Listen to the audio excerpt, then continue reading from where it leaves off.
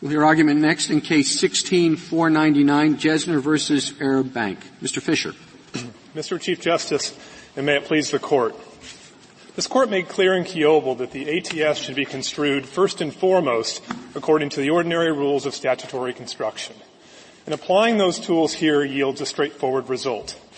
The traditional presumption that corporations can be held liable in civil actions for torts controls here. Now, the bank's principal response is to say that the ATS sometimes can create foreign relations issues when cases are brought against corporations. But for two reasons, that objection does not overcome the strong presumption of tort liability here. First, some ATS cases do not involve foreign relations at all. Take piracy, for example. So the foreign relations argument cannot justify the categorical rule the Second Circuit has laid down in this area. And indeed, a categorical bar against corporate liability would itself create foreign relations problems along the lines the ATS was designed to solve. And second, even when there are foreign relations issues, and perhaps this is an even more important point, there are many other doctrines readily available to courts to directly and effectively deal with those issues. There's no need to use the mismatch theory of no corporate liability when you have tools available under the common law to address the arguments when they arise. Take the extraterritoriality holding of Kiobel first and foremost. As the Court stressed in that case, the theory of the anti-extraterritoriality presumption is to keep the U.S. out of foreign relations friction by applying its law overly aggressively to incidents elsewhere in the world. Now, after Kiobel, I would suggest that extraterritoriality holding has had its intended effect. There are many statistics cited on the other side about the number of ATS suits that have been brought over the past couple of decades. But the relevant question for this Court is, what does the landscape look like now in the post-Kiobel world? And the Chamber of Commerce has actually done a study on this. And that study noted that at the time of Kiobel, there were 40 cases pending against corporations. In the 2 years after Kiobel, over 70% of those cases were dismissed on extraterritoriality grounds, and another 10% were dismissed for other reasons. So How about Daimler? Would Daimler apply here? Daimler, our personal jurisdiction case about corporations. Yes, we think that. Sue them at their corporate headquarters or principal place of business. Will that take care of most of the next 30%? Well, that would take care of general jurisdiction claims. Of course, here we have a specific jurisdiction claim, and the bank, because of its presence in New York, has never even made a personal jurisdiction argument. But yes, Justice Sotomayor, that would be another tool available to district courts. And so now what you have is a very, very small universe of cases, a manageable universe of cases, one that makes the U.S. Position in this respect very much like other courts in the world, particularly our close allies in Europe and otherwise in North America, as the comparative law scholars brief points out. And there's no reason whatsoever to have this corporate liability bar that has no basis in the text. I'm sorry. Where else in the world would this type of action be brought against a corporation, or almost really against anyone? I'm concerned about the foreign entanglement issue. I mean, we passed this statute to avoid foreign entanglements because we wanted to provide a forum for someone like the French ambassador in the Longchamp affair. But I'm wondering if extending it to corporate liability is in fact going to have the same problematic result of increasing our entanglements as it obviously has here with respect to the government of Jordan. Well, I think you asked, the first question is where else could lawsuits like this be brought? In pages 43 and 44 of our blue brief, and at pages 15 through, I believe it's about 19 of the comparative law scholars brief, there's a survey of other jurisdictions in the world. I'm not talking about jurisdictions that allow suit against corporate defendants. I'm talking about a case like this one, foreign activity, foreign defendant brought in a jurisdiction against a corporation seeking monetary relief like that. No. My understanding that the availability of this sort of relief is pretty unique here. Yes and no, Mr. Chief Justice. I want to be clear. The more refined question you just asked me was the one I was answering. So those examples I gave you are examples like this with corporate defendants for international law violations conducted in other parts of the world besides the forum being brought. So those cases are brought. So foreign corporate defendants? Sometimes yes, sometimes no. But here, of course, again, just going back to Justice Sotomayor's point. I'm sorry, what meantime brief was that you mentioned? Pardon me? Sorry to cut you off. The comparative law scholars brief. This is a case where Arab Bank itself had a branch in the United States, and so it's sort of in between a totally foreign defendant and something inside the country. But to turn back to your point about the ATS being unique, the answer to that is yes and no. It's unique in the sense of the way U.S. law effectuates this availability of relief for international law violations. It's not unique in the fact that that availability exists. So what you have in other parts of the world is you have just regular tort claims that can be brought. Or in the Netherlands, you can bring a claim directly under a treaty. In other countries in Europe, you can bring an attendant civil claim attached to criminal prosecutions for violations of the law of nations. And it brings me back to what is unusual about the ATS, and it ties into our history with the first Congress. Remember, this brings me again back to the purpose of the ATS. Congress did not want these cases to be brought in state court. Or they didn't want, more precisely, they didn't want to leave it up to the states as to whether to allow these claims in the first place. And so it's a feature of our unique federalism that we have this statute in a statutory way that allows these claims to be brought. Well, if we look at that purpose, when we are dealing with what I'll call step 2 of SOSA, so the question of whether we should recognize a federal common law claim under particular circumstances. Should we, in effect, balance the international repercussions of deciding the issue one way or the other? So if we hold that corporations can be sued under the Alien Tort Statute, we have a fair idea that there are going to be cases like this one and like Kiobel that do raise foreign relations concerns. Now, there are some that you can hypothesize on the other side, but are they at all comparable? Well, Justice Alito, we're denying a forum in the United States for a case against a corporation will have equally serious foreign policy consequences. Well, let me start by agreeing with you that yes, as a matter of your step 2 SOSA authority, you can and should look in part to international implications of having a cause of action like this. But my first answer to your question is that insofar as you have those concerns, you should deal with it with other doctrines, like extraterritoriality, like forum nonconvenience, political question, other kinds of doctrines more directly which would apply the same as an individual or corporation. I thought SOSA was saying international law starts out being a law governing the relations between states, but now it has gone beyond that, and there can be private actors who are governed by the law of nations, international law. So what I don't comprehend is why you would split individual and corporation. I read that footnote as saying one thing is you can't sue any private person, and then the other you have to consider whether private persons would be included, individuals or corporations. I agree with everything you just said, Justice Ginsburg. SOSA holds that you do not look to international, or you do look to international law for defining the norm under which the cause of action is proceeding. But I think Justice Alito is also right that once you've gotten past that, which is not in front of the court here, as a matter of the common lawmaking authority to manage the civil action that is the cause of action under the ATS, one of the touchstones could be international law. But if I could return to Justice Alito's question, so first of all, there's a mismatch between their theory and the solution. There are other doctrines more available. And just imagine other situations. Remember, their theory would be exactly the same if it were a U.S. corporation that was a defendant in this case. And indeed, if the terror attacks had occurred in the U.S. You're talking about very serious foreign policy implications at that point. Take also, as I said, piracy, slave trading, child labor practices that might occur in this country. You have to ask yourself. If it's a U.S. corporation, won't there be other grounds on which the suit can be brought? Well, it brings us back to the purpose of the ATS. If it's a foreign plaintiff, what Congress wanted was to have that case brought into federal court. If it's a law of nations theory. Well, you have a foreign plaintiff suing an American corporation. Now could be brought in federal court, could it not?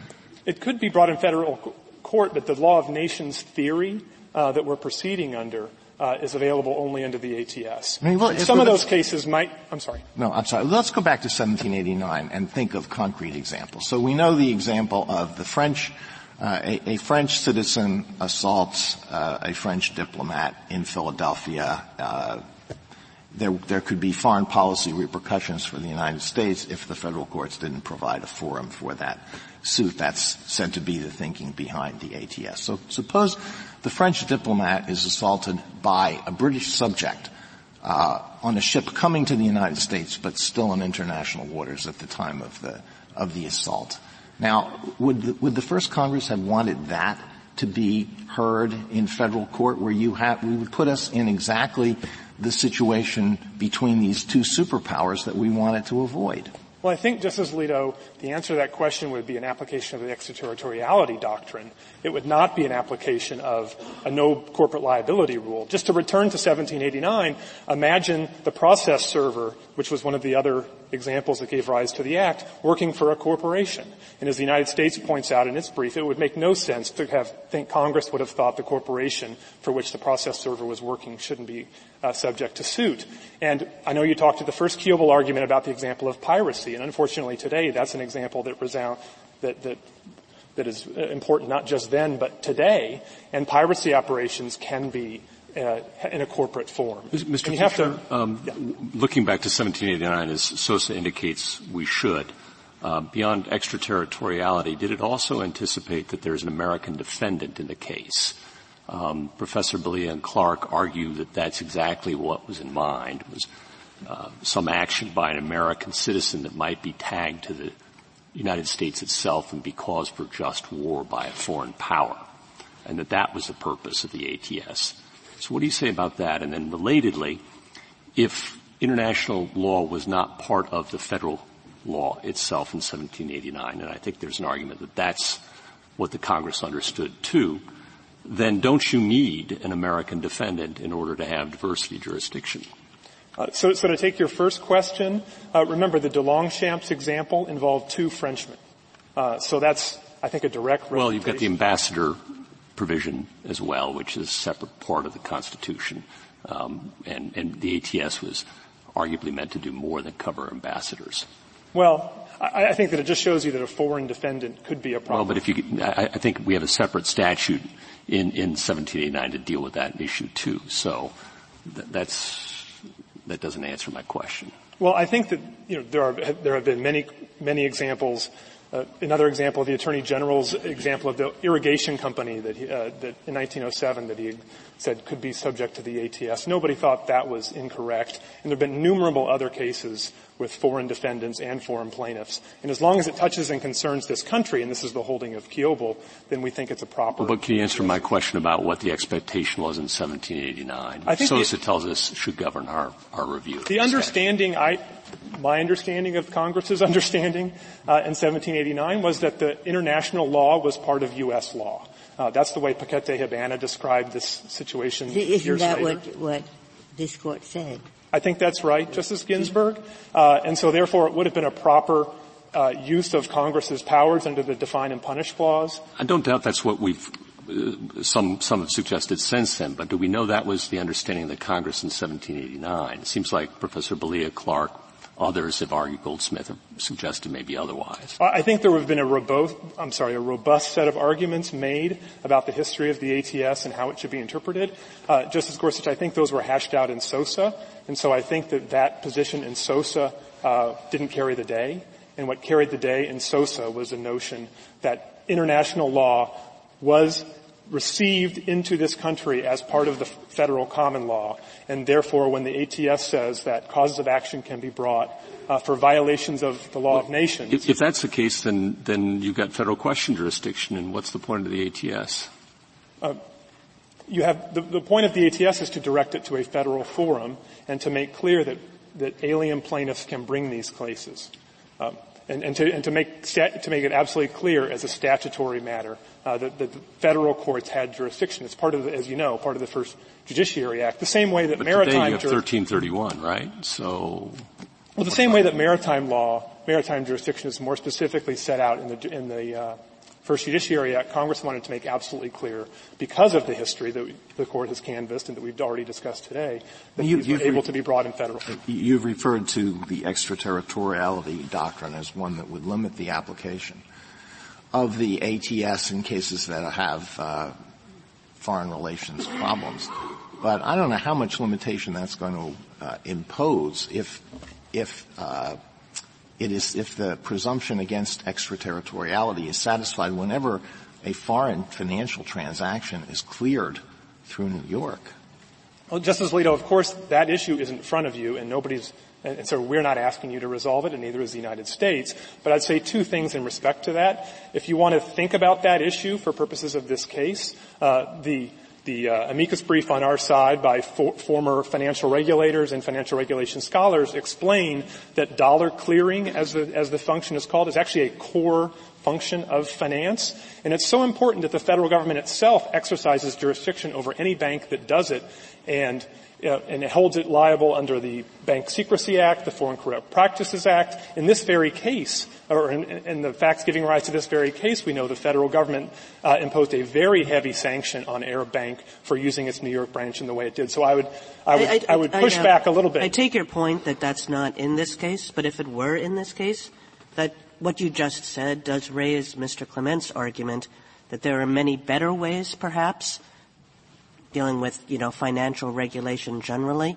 than allowing private suits to deal with those sorts of issues? So, Justice Kagan, if I may say one more thing to Justice Alito and then turn to that question, which is also, remember, we have the money laundering allegations using the charitable front in Texas. And as the United States points out, that also satisfies touchy concern if that gets litigated on remand. Now, Justice Kagan, to turn to your question, we just don't think it's just a red herring to point to all of the various banking regulations that exist in the world. We're not proceeding under any banking regulations. The bank would like to tell a story to this court about it being a negligent and innocent actor in this scenario, but that's not what the factual allegations are, and it's not even what the district court has found that we proved in the ATA part of this case. What we allege is knowing and purposeful financing of terrorism with the expectation that it will make those terrorism attacks more successful and more lucrative for the perpetrators. And that is a violation of the law of nations. The court does not need to worry that there's going to be a flood of lawsuits against banks or any other financial actors if we are allowed to go forward in this case eventually on our substantive claims, because you have to allege a violation of the law of nations, not of mere banking regulations. What about another limitation that's been suggested, extraterritoriality? That's what this court has declared. There's a suggestion that perhaps there should be an exhaustion requirement. That is, you sue first in the country most concerned. You sue where this happened. And then if you don't have a remedy in that most natural form, then you can come here. Are you asking me whether that's an acceptable doctrine? Yes, exhaustion. Yes, I think in footnote 21 in SOSA, the court suggested that may well be a requirement for a cause of action like this. It doesn't apply in this case, Justice Ginsburg, because the bank argued in the district court only that we should have brought this case in Jordan, and we responded to that argument with many, many problems with that suggestion. The district court rejected it, and the bank did not appeal that finding. So there was no adequate forum available to us. And secondly, Justice Ginsburg, it's worth remembering that this case began as a combined cause of action for the alien plaintiffs under the ATS and for the U.S. national plaintiffs under the ATA. So it made every bit of sense for efficiency concerns to bring in a single forum with a single judge these joint claims that deal with the same core factual allegations. The theory of your case is that SOSA step 1, where we ask if there's a specific universal norm, is different from saying what parties are bound by that norm. But isn't it true that with respect to corporate liability, which can be strict liability, vicarious liability, respondeat superior, Monell, that this does impose a norm in the sense that it tells corporations what they must do, how they must run their business? That seems to me a norm. No, I think, Justice Kennedy, it's not in the SOSA sense, because the U.S. rule here is respondeat superior, and that's the rule shared by the vast majority of civilized legal systems. And then all that rule then tells you to ask is who's responsible for the bad acts here. No, so it's a matter of but norms control behavior, and we're saying that corporations with this extensive liability on the respondent superior now must conform their behavior. That seems to me to be a norm. Justice Kennedy, I think there are other things that might influence the way a corporation acts, limitations periods, rules of evidence that will apply in any course of action. So just the mere fact that it's going to influence corporate behavior does not make it a norm question under Step 1 of SOSA. And let me say one other thing, which I think also responds to Justice Alito's question. Another place the Court has looked to understand how to apply international law is to what the government says. In the last two administrations and the last two State Departments have agreed that this is not a SOSA Step 1 question. This is a question simply of remedies that international law leaves to local jurisdictions. And we think that deserves some weight, and indeed it's correct. If I can understand what you're saying, and you're saying that a norm is just a standard of conduct and doesn't have anything to do with the enforcement of that standard? That's right, Is that Justice. the basic point? Yes, Justice Kagan. So I'll reserve the rest of my time. Thank you, counsel. Mr. Fletcher? Thank you, Mr. Chief Justice, and may it please the Court. In the government's view, for some of the reasons that Justice Alito alluded to earlier, there's a serious question whether the claims in this case have a sufficient connection to the United States to proceed in U.S. court under the Alien Tort Statute. But the Court of Appeals did not reach that important extraterritoriality question because it relied on its rule that a corporation can never be a defendant in an Alien Tort Statute case. And in our view, that categorical rule is wrong, and the Second Circuit reached the wrong result because it looked to the wrong source of law. Mr. Fletcher, could you answer the beginning question on the implications of a holding in this case in the petitioner's favor? Why are you less worried about the impact on international relations? Because your adversaries are telling us that we should be worried. They're right, and I think they're absolutely correct that ATS litigation in recent decades has raised international friction, indeed, as this case has raised international friction. But in our view, the way to deal with that friction is with a doctrine that speaks directly to the international entanglement, extraterritoriality, as this Court did in Kiobel, and as it can further do as those questions arise. But I think one way to illustrate that point is to ask whether this case would produce less international friction if it had been brought against the high-ranking officers and employees of the bank rather than against the bank itself. And I think the answer is you would still have some degree of international friction if you had suits against corporate officers and employees. And what that tells you is that the way to deal with international friction is by carefully defining, as this Court has begun to do already in Kiobel, the types of violations that are remediable. But I think once you have a remediable violation, that's really the way we view the question here, that however I'm sorry, please finish. I was just going to say we answer the question here by saying once you've carefully defined those violations of the law of nations that ought to give rise to a remedy in U.S. courts, what should the scope of that remedy be? And when you view it in that lens, we don't see a sound reason to categorically exclude corporate liability. I think this might be a question along the same lines. On page 7 of your brief, if I could just read one sentence, you say that the function of the ATS is to ensure private damages remedies in circumstances where other nations might hold the United States accountable if it did not provide a remedy. Who's going to hold us accountable, what other nations in this case, if we didn't provide a remedy? Well, I think we don't see a reason. It seems to me the other nations are holding us accountable for providing a remedy. And that's why we say at the tail end of our brief that we have serious questions about whether or not this case belongs in U.S. court, precisely because it is extraterritorial, potentially. Again, we haven't expressed a definitive view on that because parts of the record are sealed, but we understand the principal connection to the U.S. to be the clearing of dollar-denominated transactions through New York, and we've taken the view that that's not sufficient to displace the presumption against extraterritoriality. If we follow your recommendation, we remand this to the Second Circuit, and the Second Circuit holds, as it may very well, in light of its precedents, that there is no extraterritoriality problem here, then what happens? Then there has to be a trial before the issue can be brought here again? Can I say two things about that? I think the first one would be if the Second Circuit did that, there'd be another opportunity for review in this court. And also to your point about... So at what point? I would think if on remand the Second Circuit issues another decision deciding the extraterritoriality issue, Mr. Clement would be back here with another cert petition asking for a review of that question once it had been decided by the Second Circuit. But I think your point about Second Circuit precedent speaks to the case that Mr. Clement cites at the end of his brief, the Leachy decision. But the observation I make about that is that also involved allegations about clearing transactions through New York, and the Second Circuit, a panel of it, stated that that was sufficient to overcome the presumption against extraterritoriality.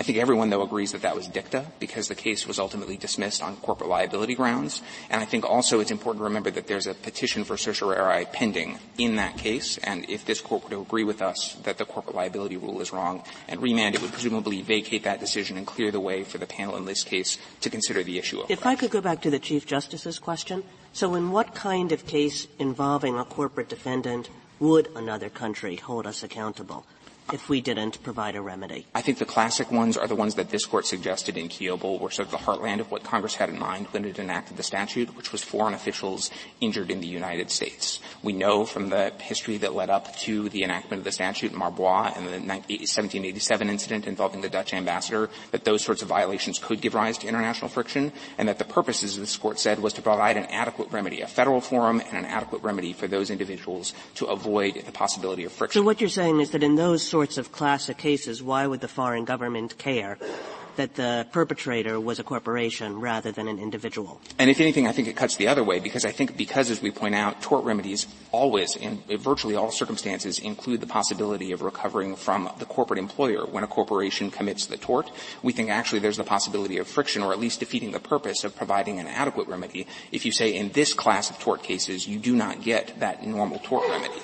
We think, in fact, it'd be very odd to say that when the whole point of the statute, at least as we understand it and as the Court has understood it, is to provide an additional forum. And counsel, might that be because it's an American defendant against whom the United States might be chargeable for a just war?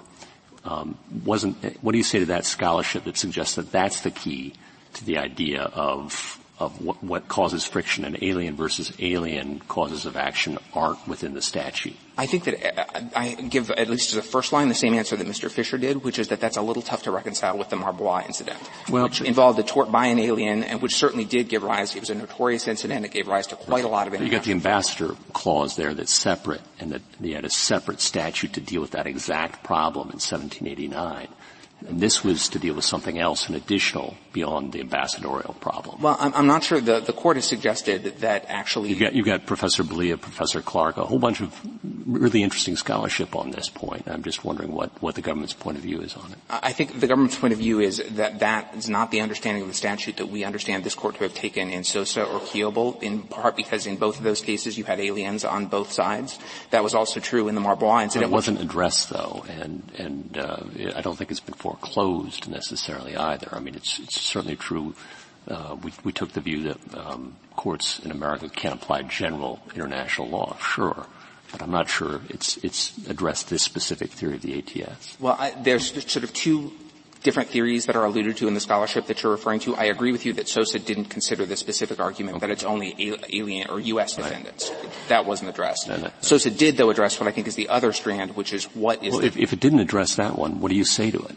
Well, I say to it, I think, where I started, which is under that theory, the ATS would not have provided a remedy for the Marbois incident or for another similar incident. And I take your point. But there's another statute that does, so what? Well, I think this Court has certainly understand the Marbois incident as a key to interpreting what Congress was trying to accomplish in the Alien Tort Statute. I think it illustrates, even if that particular assault on ambassadors might have been remediable under another statute, it illustrates the point that foreign nations didn't observe the limitation that Your Honor is suggesting. They didn't only hold us accountable when bad things were done to their nationals or their officials by U.S. citizens. But it might explain why this statute exists in addition to that other one.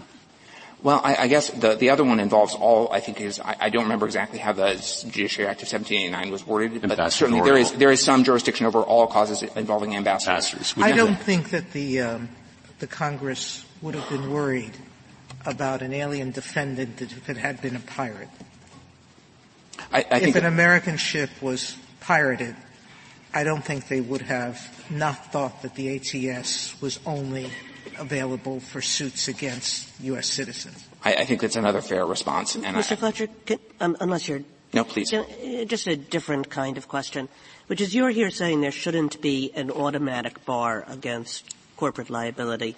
But I wonder if you have any view, and if not, just say no, as to what the scope of corporate liability might be. In other words, some folks have said, well, in this context, corporate liability might be only available for actions that were directed at high levels of the corporation as opposed to anything that any old employee of a corporation did. And I'm wondering whether you've thought through that question. We haven't taken a view on it. I think the most prominent advocate of that view that I'm aware of is Judge Posner's opinion for the Seventh Circuit in Flomo, where he made that suggestion. The one thing I would say about that, actually, is that I understand his opinion to be suggesting that more limited version of corporate liability would be appropriate in large part because he assumed that this statute applied extraterritorially, and he was concerned about holding the corporation liable for something that happened in some far-flung office and wanted to make sure that there was appropriately high-level accountability before imposing liability. And obviously this Court's decision in Kiobel cuts back on that concern because it makes clear that this claims have to actually touch and concern the United States, and so might alter the analysis there. Did he cite legal authority for that proposition? I think I can't remember whether he cited it or not. I know the Court has also limited the scope of respondeat superior under Section 1983 in the Monell decision. So there are circumstances where corporate liability has been limited, but certainly I think for present purposes, all we're asking the Court to do and all the Court needs to do is say there is no categorical bar on corporate liability. And if I could, just before my time runs, I do want to turn to what is the government's other important interest in this case, which is that if the Court agrees with us that the corporate liability bar is incorrect and sends the case back down for further proceedings, we think we'd urge the Court to indicate in its opinion that the Second Circuit ought to address what we regard as a very serious extraterritoriality issue promptly on remand, because this case has been a source of international friction, and because if that important issue isn't resolved quickly, there may be more international friction from a trial. Thank you, counsel. Mr. Clement? Mr. Chief Justice, and may it please the Court, this case arises out of a suit by Israeli nationals against a corporation chartered in Jordan for injuries suffered in Israel and the adjoining territories. The defendant is not just chartered by the Kingdom of Jordan, but is closely regulated by Jordan and its central bank. Now, there are a host of problems with this lawsuit, not the least of which is there is nothing approaching a specific, universal, obligatory norm under international law that imposes obligations directly on corporations. And try as they might, the other side really can't deny that basic reality. There's no international norm that makes people civilly liable for international torts. There's never been an international court that has held an individual responsible. The norm is the conduct, i.e., should you be financing terrorists or not? Should you commit piracy or not? Should you commit slavery, genocide, any of the other prohibited international acts against humanity? But if there's no civil liability, international civil liability for an individual, was the ATS a violation of that norm?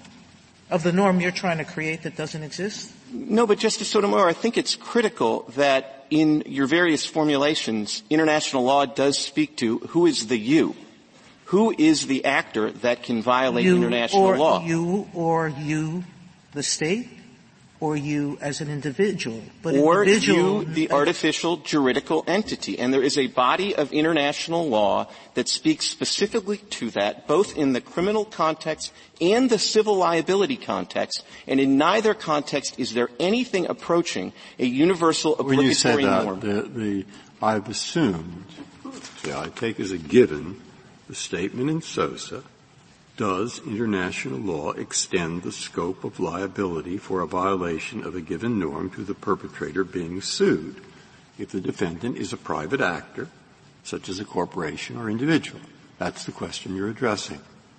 Then I've assumed, as it was brought out, that in fact, if a private person struck the French ambassador in the street, as a matter to disgrace him, knocked away his cane, that this statute was passed to give the French ambassador a cause of action against that private person. So we know that sometimes the norm, even though it addresses what the state's supposed to do directly, is also telling the private actor not to do it. It's close enough.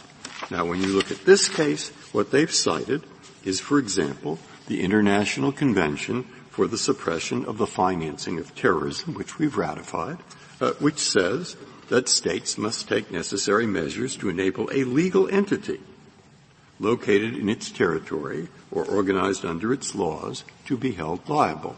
That sounds like a corporation, and it sounds like the relation is the same as the international norm to the individual who struck the French ambassador in the street.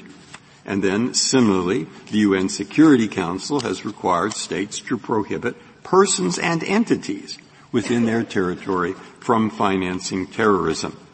Then, we've implemented those through the Anti-Terrorism Act.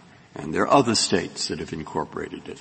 And there are other examples. So when you say there is no such example, it seemed to me that the briefs are full of examples that are designed to make the point that the relationship between the corporation and the international norm is the same as the relationship between the private individual who struck the French ambassador and the international law at that time. Now, what is your response? Well, I have multiple responses, Your Honor, Justice Breyer, starting with the concern in 1789 was that some individual might strike the French ambassador. There wasn't a concern that some artificial juridical entity would rise up and strike the ambassador, and then the question would arise. Well, really, but why would it have mattered? Suppose that there was a corporation that had a beef about the ambassador and sent one of its employees to go strike the ambassador and sent a judgment-proof employee to go strike the ambassador. Why would France have cared? Well, I think France would care that there would be some individual, probably the actual tortfeasor, which in that case would be the individual, who could be held responsible. And of course, Congress had a provision for the judgment-proof tortfeasor, which they also in the Crimes Act of 1790 made it a criminal act. And I think it's important. This court's case, which I tend to think is precedent, says person or entity. And the norms that I read to you say person or entity. And if it were an American corporation, I can't imagine why, if it fell within the international norm, you would free it of liability. So how does it answer the question I raised to say corporations are never liable, given that precedent? But with respect, Justice Breyer, I don't think under Sosa my burden is to show that they're never liable. The burden is on the other side to show a specific, obligatory, universal exactly norm right. of corporate liability. Agree. I agree. Now, given that, I don't agree. But I just want to be sure I get an part. And what I would tell you is there is nothing approaching that. And I would start with, though I would like to, if I could, go through the criminal provisions and the civil liability efforts under other treaties, but I'd start with the Financing Convention. And I would tell you it's very important to read Article 2 and Article 5 in contradistinction with each other. And you will see that they are very different. Section 2, Article 2, makes it unlawful, as a matter of international law, imposes a duty on a person.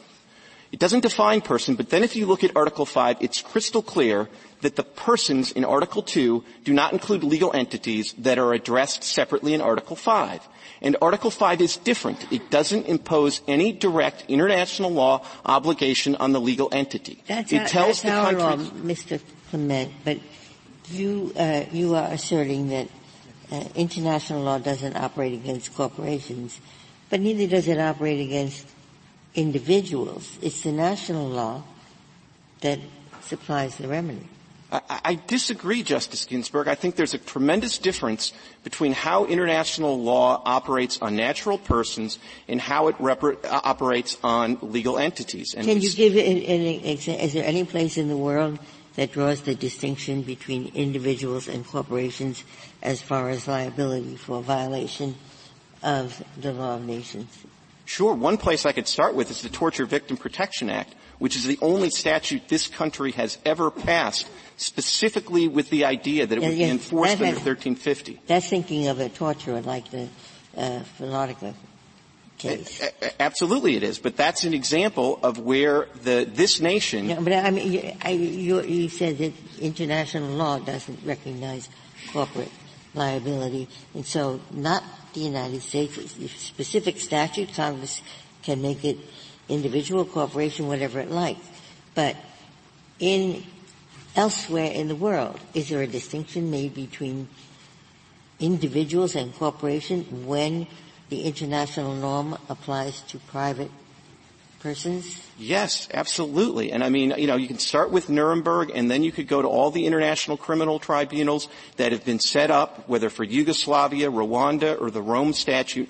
All of them have made a Mr. judgment Clement, that there were scholars here who pointed out that criminal law is different than civil, and the brief that was cited by Mr. Fisher points out that there are many, many nations that hold individuals and corporations civilly liable for violations of the international norms. So where do we find international norms if not in the behavior of international companies, of international countries? Well, don't they show us what the norm is? I don't think there is a norm to hold corporations liable for violations of international law, especially under jurisdictional circumstances like this, where the United States is a stranger to the dispute. But I do want to make clear, and I want to come back if I get a chance, to say why the criminal provisions are highly relevant. But it's not like international law hasn't thought about the idea of imposing civil liability directly on corporations as a matter of international law. There are 6 treaties that purport to do that. They're collected in footnote 40 of Judge Cabranes' opinion at 116A of the petition appendix. All 6 of those treaties impose corporate liability directly, civil corporate liability directly under international law. What is so telling about those 6 treaties is that the United States has signed exactly none of them. And so I think when you are looking under SOSA for a universal, obligatory, and specific norm, one of the first things you look to is whether this is so well established that the United States has signed some of the treaties. And the idea, 6 treaties that the United States hasn't signed doesn't get it done. I think the reason I said I don't agree before is because when you're talking about a standard of conduct under SOSA, it's clear that you have to find this universal body of law. But that's different from enforcement mechanisms. It's different. We have the ATS. Other countries have different things. Nobody requires an ATS-like provision. So as to enforcement, I mean, where do you get the understanding that that's a question where all countries have to agree to the same thing? As far as I understood your brief, you're only getting it from that SOSA footnote 20, which really does not make that point at all. No, but Justice Kagan, as you yourself pointed out in the first argument in Kiobel, if the footnote does specifically look to international law to figure out whether non-state actors are covered, it's a little odd that it wouldn't also look to international law to address the question of whether artificial juridical individuals or entities are covered by the norm. So I do think the logic of what got the court to where it did extends here. But I have other answers too, which is I think that I agree that there should be some notions of, what do other countries do, and is this likely to get us into trouble with other countries or not?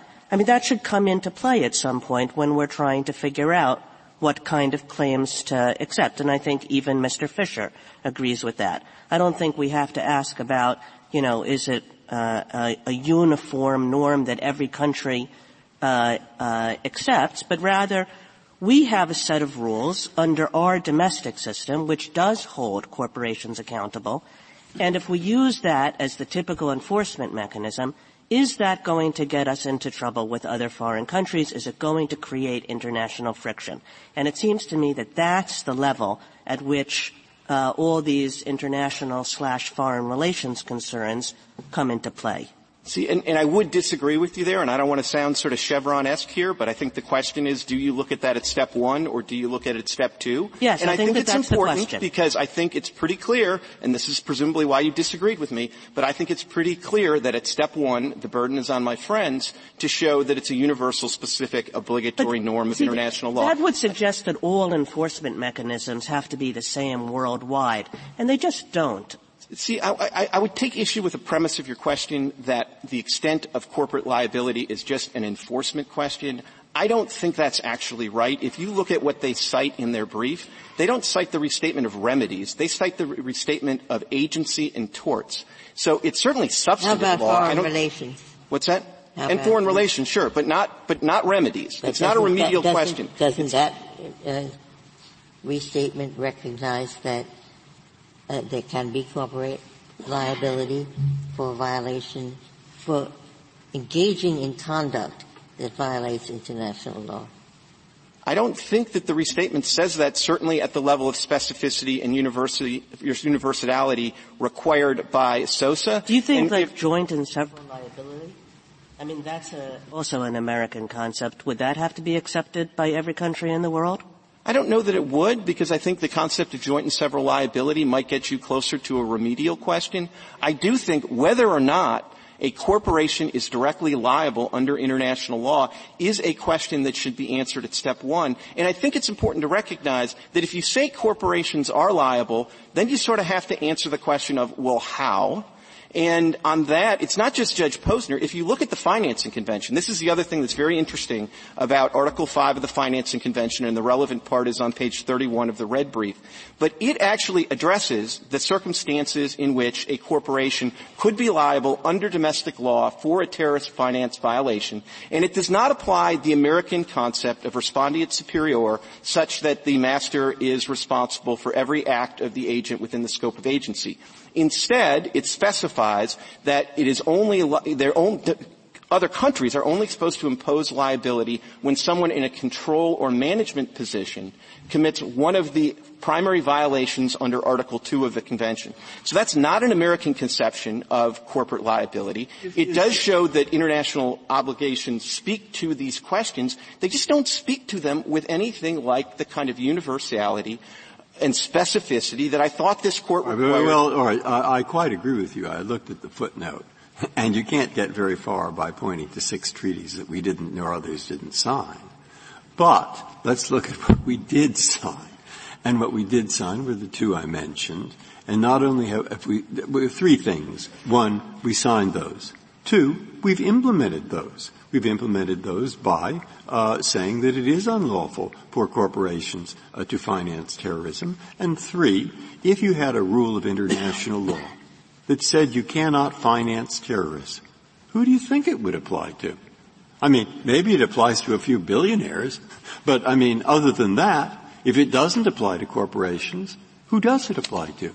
So, I mean, you have those 3 things that I think argue that in this case, this provision of international law does seem, and you want to say, no, that's wrong because you start with the fact that the convention itself doesn't impose the international law obligation itself. It leaves it to domestic law. Now, you're right. We passed a statute that provides a remedy, the ATA. We went out of our way to limit the scope of plaintiffs under the ATA to U.S. nationals. And that helps eliminate friction with other countries because it's an understandable norm of international law that we have a special relationship with our own nationals. So, of course, we want to provide a remedy to them when they're victims of terrorism, even if they're injured abroad. We want to do that. So all of those are reasons that I think very much cut against doing this under the ATS. And let me tell you, are you saying that under the ATS, a U.S. corporation would be liable? I thought you were taking the position that categorically corporations are out. It's only individuals. No, I may have misspoken my acronyms. U.S. corporations are proper defendants under the ATA, the statute that was provided. The ATA remedy, though, is specifically limited to U.S. national plaintiffs. Yes. Under the ATS, we would say that no corporation is liable. Not a U.S. corporation. Not a U.S. corporation. And we would say that actually makes sense because if there are agents of the U.S. corporation here, they will be liable and we won't be dragging in. Jordan is going to be okay being called a financier of terrorism merely because it's a U.S. citizen who brought this suit. I thought it was objecting to the fact of the label of being a terrorist financier. Does it matter to it who the plaintiff is? Well, it does matter in the sense that Jordan is even more vexed that this corporation that is a cornerstone of their economy is being called not just a terrorist financer under the statute, but, This is a consolidated suit under the ATS and the ATA. Okay, but you can get rid of this suit. You're not getting rid of the ATA suit until the extraterritoriality question is But two critical questions, Your Honor, points to make about this. One is, as this Court said in Sosa, the idea of the ATS is that not just that you violated a statute, but that you have violated some specific universal obligatory norms, so you are essentially an enemy of mankind. So as much as my clients would not like to be an ATA defendant, they would really, really, really not like to be labeled an enemy of mankind. But let's talk about a crime like that, Mr. Clement. There's a lot in this lawsuit, which I think you have plenty of things to gripe about in this lawsuit. Because the question is, do you have something to gripe about as to this particular point, which is corporate versus individual liability? And so just assume a different lawsuit. So there's an American corporation. So the defendant is an American corporation, and it uses slave labor. And it uses slave labor of people in the United States. All the work is done in the United States. The activity is in the United States, of a particular nationality. And the country from which these people come thinks that this is a pretty awful thing. And you're saying that there shouldn't be ATS liability against the corporation in that circumstance, even though they are using slave labor, clearly violating an international norm, even though in our domestic system the method of enforcement we usually use is corporate liability, and even though this is a case in which the other country thinks, who cares if it's a corporation? We want our people to be able to recover. Justice Kagan, of course that's a tough hypo, but the answer to the tough hypo is there's absolutely no obstacle to use the ATS to sue all of the individuals that took the action, and if you sue the individuals, you are certainly going to make us accountable to the foreign government. They happen not to have very much money. Well, actually, people who work, especially in management positions in corporations, tend to have a fair amount of money. And so I think you are, in that scenario, in your hypothetical, you're going to find plenty of deep-pocketed defendants. You're not going to have the mens rea requirement problems, which is why all of these corporate entities have been left out of the international criminal tribunals. And those same mens rea problems apply absolutely the same in an intentional tort like this. So my humble point to you is, at first blush it might seem a little weird that the U.S. corporation's not a defendant, but there are plenty of other potential U.S. defendants that'll avoid the diplomatic friction. And then the costs on the other side of allowing the foreign corporations to be sued. If you applied the same logic here, this suit wouldn't happen. If you actually limited this to the people who are actually liable under Article 5 of the Financing Convention, people in management or control positions, all of those people are in Jordan. So the corporate form here is the question presented. It's also integral to all of these problems. It's not an accident. Now, Mr. Clement, in the slavery hypothetical, wouldn't that be a felony under federal law? Wouldn't the individuals who were victimized have numerous other opportunities and numerous other ways to sue this American corporation for these torts? Absolutely, Justice Alito, but they would also don't care if it's a felony. They would like a little bit of compensation. Exactly, and that's why I did want to answer Justice Kagan. Even on the terms of the ATS, there would still be defendants here in America that could be proper defendants in those actions. They would be U.S. citizens. I don't think I'm going to get a chance to say, but there is a lot to the argument. I guess one of the things that I'm suggesting, exist. Mr. Clement, and this is reflected in your brief. You spend a lot of time essentially saying this is one of those foreign cubed cases that we dealt with in Kiobel. And that might be right. But the question of corporate versus individual liability is a question that's entirely orthogonal to that. I mean, that you can come up with a very, very domestic-looking suit that raises the question of corporate versus individual liability. And that suit, when you focus on it, leads you to say, why on earth would you draw a distinction of this kind? Justice Kagan, that's a great word, but I don't think it describes the relationship between corporate liability and these extraterritorial suits. I don't think it's an accident that each time you get one of these foreign cubed cases, that it's a foreign corporation. I don't think it's an accident that each time it comes up, it's really attractive to maybe duck the corporate liability question and decide the extraterritoriality question. First of all, thank goodness we don't really have a lot of U.S. corporations that are violating international law right here in America, but if they did, there'd be plenty of defendants under the ATS and under other provisions. So the real incidence of this, the real impact of corporate liability is the ability to get a corporation like Arab Bank that's a cornerstone of the Jordanian economy, and you get them in here, you cause all sorts of diplomatic friction, and then as a bonus, you don't have to worry about whether the mens rea of somebody in Jordan and the mens rea of somebody who processed the transaction in the United States, whether any of those actually satisfied the requirements of the tort, because you can mush them all together and say it's corporate responsibility. That's why these are so attractive. That's why this issue has arisen. There was some substantial sanction against this bank, wasn't there? There on the was. part of the U.S. government. There was, which just shows that there's only a toehold of U.S. concern here, which is the dollar clearing transactions in the United States, and there is a far, far better way for the law to address that concern than with a 33-word jurisdictional statute passed in 1789.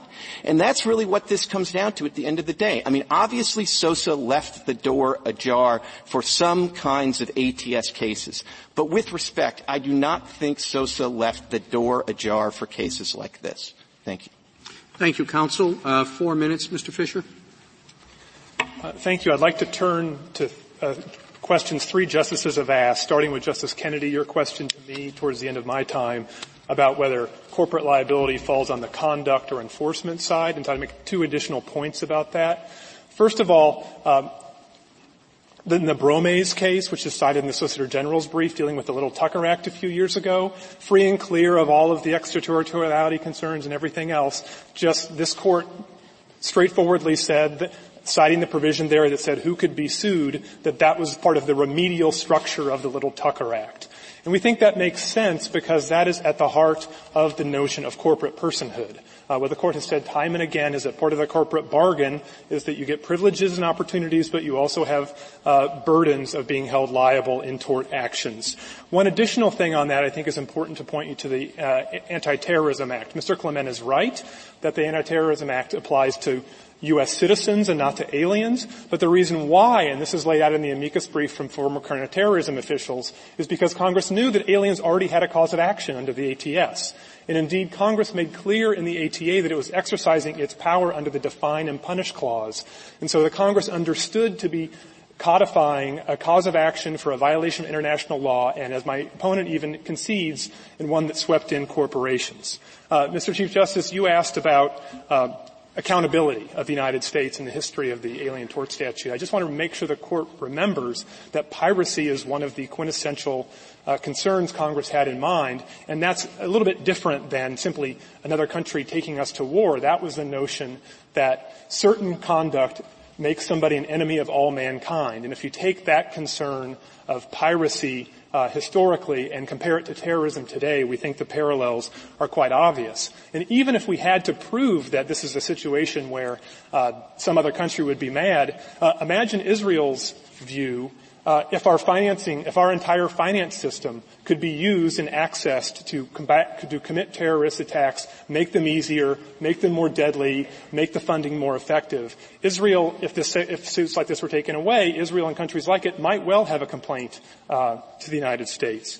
And finally, Justice Gorsuch, I wanted to turn back to your question about the history and make two additional points. One is piracy, as Justice Sotomayor pointed out, I think also is a very difficult thing to account for under the theory you've described. Secondly, I would just bring you back to the ordinary. Why is that? Because pirates wouldn't be citizens of the United States. Right. But if we're not responsible for it, it wouldn't be the cause of a just war against us, and therefore not a cause of concern under the ATS. No, but that brings me back to my other point. Oh, good. So it's the first one we can put aside. No. Well, piracy is something that doesn't exactly fall into the same rubric. But the second point is, I would just point you to the plain text of the Act. And as we've pointed out quite clearly in our brief, Congress went out of its way to specify aliens as proper plaintiffs. As plaintiffs, yes. Yes, but if Congress was so careful to do that, if it had wanted only U.S. nationals to be defendants, you have to ask the question why Congress wouldn't have been specific on and the argument side. that I've been developing isn't mine. I can't take credit for it, but it's a very careful argument that has been developed that is exactly what those words meant to the first Congress. No, but I think that, as the Court said in Emirata Hess, Congress did not limit the scope of defendants. And again, if you look at the rest of the Judiciary Act, other provisions we point out in our brief did limit the scope of proper defendants. So who was a proper plaintiff and who was a proper defendant in the jurisdictional provisions Congress was creating was very much at the center of Congress's mind. And so we think the plain text, if nothing else, right, but the plain text is the law of nations, and the argument, I'm not doing it justice, but is briefly that a law of nations would have meant something that would have been attributed to the United States. And the only thing that would have been attributable to the United States is an act by a U.S. citizen. Well, on that level, we simply disagree with the concept of law of nations. As has been pointed out, law of nations deals with the conduct, not the enforcement. Thank you, counsel. The case is submitted.